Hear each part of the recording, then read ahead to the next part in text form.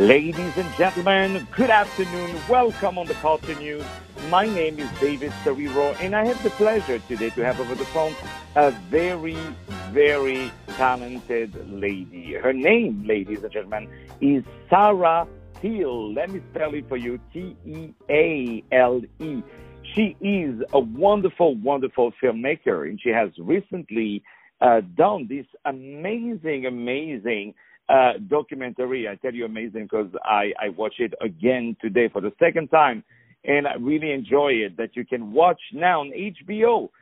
Perfect timing, right? Because you're home, nothing else to do but watch this amazing documentary.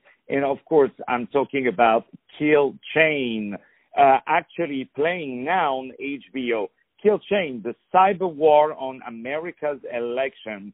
It is a very, very, very interesting documentary, and this wonderful team, which includes Simon Artizone, Russell Michaels, and of course our dear Sarah Teal, is also the team behind the HBO's 2006 Emmy-nominated documentary Hacking Democracy. So we're talking with some very serious and great material. Kill Chain, right now over the phone, is the wonderful Sarah Teal. Sarah, how are you today? Very well, thank you. Thank you for having me on. It's really a pleasure and an honor. So first of all, before we start to talk about the documentary, I would love to know more about yourself. Can you tell us where you're from and what brought you to filmmaking? Oh, I am originally British, but I've been living in New York since 1983, and I've been making films since 1988, so for a while, and I've made a lot of documentaries for HBO, where I love working. And I don't know, I just got into first working for public television in Boston, WBH, and then WNET in New York. Love making documentaries, but now seem to be obsessed with election issues. They take over your life a bit.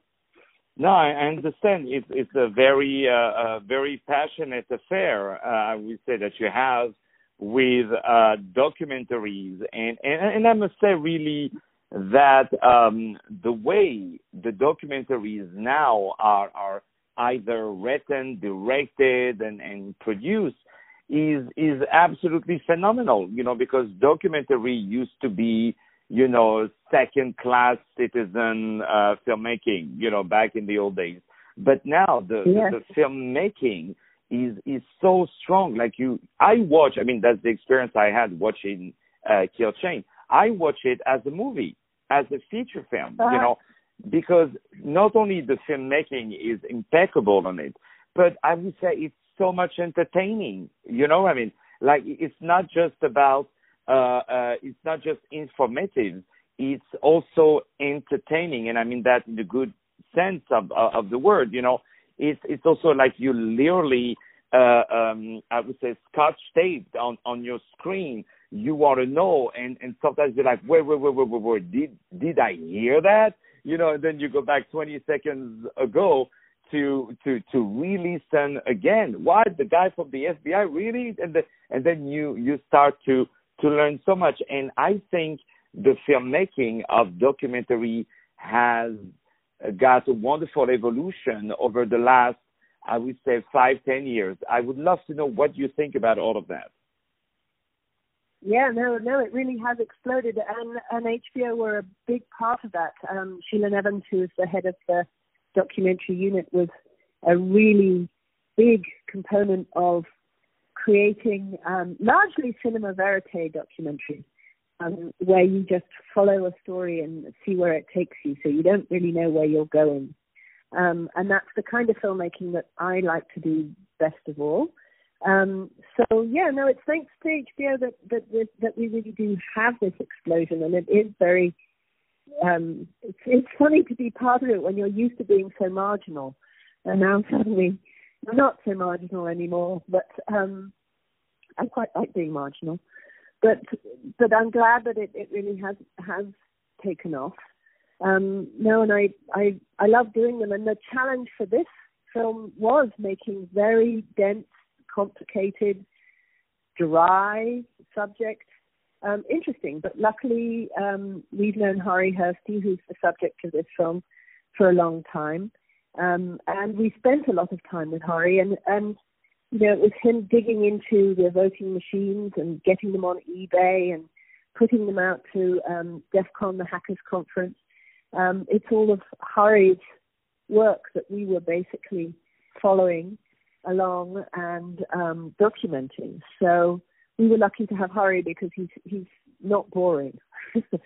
And some of the other people that were involved in doing this were very close friends of his, so that there was that intimacy that was already in place, like Alex Haldeman or Ion Sancho in Florida. These are people that Hari's known for a long time, so there was an ease there that you don't normally find in a subject like this. And indeed, I must say, you're absolutely right mentioning HBO, and I say hello to all my friends over there. But HBO is definitely the way they're bringing the documentaries is absolutely phenomenal, and you learn so much from it, and you had really a quality time. You know, that's also what I felt when I watched this amazing documentary, which everyone in the world must see. Kill Chain. What a beautiful thing. What is the message that you wanted to show in Kill Chain? What is the thing that you want people to know about, and what would you like people to leave as a food for thought in their heads once they have watched your phenomenal documentary, Kill Chain? Well, we really still do want everybody to vote. These voting machines are highly vulnerable and very easy to hack. But if we all get out there and we all vote and we all demand hand-marked paper ballots, we should all be voting on paper ballots that we mark ourselves, that aren't marked by a machine, like a ballot marking device. We ought to be able to see who we voted for and make sure that it's counted properly. And the best way to do that is to have audits, is to have risk-limiting audits, which means that you just audit a random percentage of the hand-marked ballots to make sure that things haven't gone wrong, because you can also hack the scanners. So there are very simple solutions, and we should all be out there demanding them, because otherwise we have Russians, we have state actors, goodness knows who else, Iranians in our system. And it's very hard to get them out, but we need to go around them effectively and basically vote. All of us need to get out and vote, but on paper. And I guess that is our message. Otherwise, we are going to lose our democracy and lose our ability to elect the people we want to elect. And that affects everything. That affects every aspect of our lives, our schools, our liberties. So, no, it really is we hope to encourage people to demand change and to get this out there. And there are politicians in the Senate who are trying to change this, but every time they bring up a bipartisan act to be voted on, it's stopped by the White House, it's stopped by Senator Mitch McConnell, and we all ought to be outraged by that. There needs to be at least a vote on the issue on how to secure our elections, because it is very clear that it was the Russians in 2016, and you know, we need to be sure that it doesn't happen again.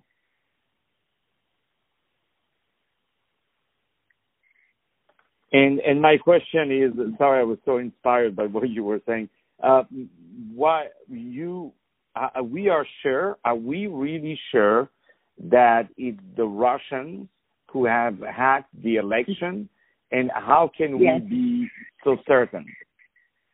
Well, when we started making this film, Hari said, and we all said to ourselves, we are not going to take it from the intelligence services, even though all of them said it was the Russians. We're not going to believe that until we've seen it for ourselves. And everywhere we looked, it was Russian actors. And, in the last part of the film, it was a young guy sitting in India who hacked into all of the election systems of Alaska. And when he got there, he was like, oh, well, I wasn't the first. Russian state actors are there. The other thing that I found really revealing, and the more I thought about it, important, was there is a cybersecurity guy who is also Finnish called Mikko Hyppönen, who works for a very established and well-respected company called F-Secure. And F-Secure did a deep dive into who had been hacking the elections, and they came up with a report linking with all the IP addresses of all the Russians that they found, and the Russian state actors and the GRU, which is the intelligence services. And they produced this extensive report, and they had hoped that when they put the report out, which was downloaded all over the world, that the Russians would stop doing it. But they didn't. And as Nico says, that is all you need to know, that it went all the way to the top. They didn't have to feel scared about stopping doing this activity. They had permission from all the way at the top. So I found that very compelling evidence because of somebody who had independently taken a look at this issue, that was not part of the American government or the American intelligence services, who had no axe to grind one way or another. And so I think it was Nico's information that probably also really persuaded me. But then there was, Andrei Borисovich, who is Russian himself, but lives in America, is American, who found a guy he named Rasputin, who was selling access to the Election Assistance Commission. And that was something we found very early on, and the more I thought about it, the more we all thought about it, we realized that gave him access to everything, every piece of information about every tiny precinct all across America, which machines they used, how those machines operated, the code for those machines was up there. It was, as Hari said, the crown jewels. And he was very definitely Russian, and he was selling that access to an Iranian on the dark web. So there were other evidence well beyond us just taking what the intelligence services said.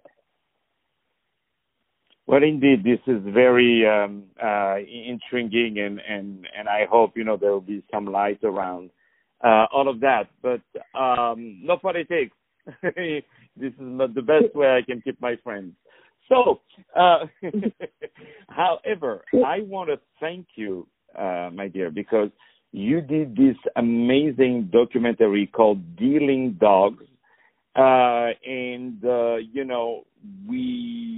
think, these documentaries should come back again. We have to see it more often. It's a very, very important documentary that we need to see. The betrayal of man's best friend. I seem to have lost yes, you. how can we be so? Yeah, how can we be so ignorant and let people do what they're doing with dogs? This has to end, and I hope that this will change. So now, before we start to say goodbye to each other, what are your next projects? I'm not sure what my next project is. Hari continues to look into what happened in 2016 in a more in-depth way. That's always very tempting. I have also been filming an amazing all-female drumming group called Sogo Adol. But I'm not sure. I think I need a bit of a rest after this film. And I think we're all being enforced rest right now. Well, I'm sure there's going to be a lot of great things that will be coming up with you because you're definitely someone very inspiring who does impeccable work, and we want to see more of you. We want to see more of your documentaries. Do you have any ideas of what will be your next, I would say, documentary about? Not yet. Wonderful. Well, I'm really, really looking forward to definitely have you again, Sarah, on the show. I want you to know this is your show. This is a wonderful, I would say, really jewel of filmmaking that you have done here with our dear friends of HBO. Wonderful people, HBO. We say hello to them, and they're doing, definitely wonderful programming. Kill Chain, the cyber war on America's election. It's actually very, very interesting. You learn a lot, and you learn, you would discover a lot of things. And let me tell you, you're not going to see the time going by because it is really, really, really entertaining in a very, very good way. This is a documentary that I hope everyone will watch. Please go there. It's available at HBO On Demand, HBO Now, HBO Go, and partner streaming platforms. Sarah Teal, this phenomenal filmmaker, was my guest today. This is David Serero on iHeartRadio with the Culture News. Stay tuned now for more music.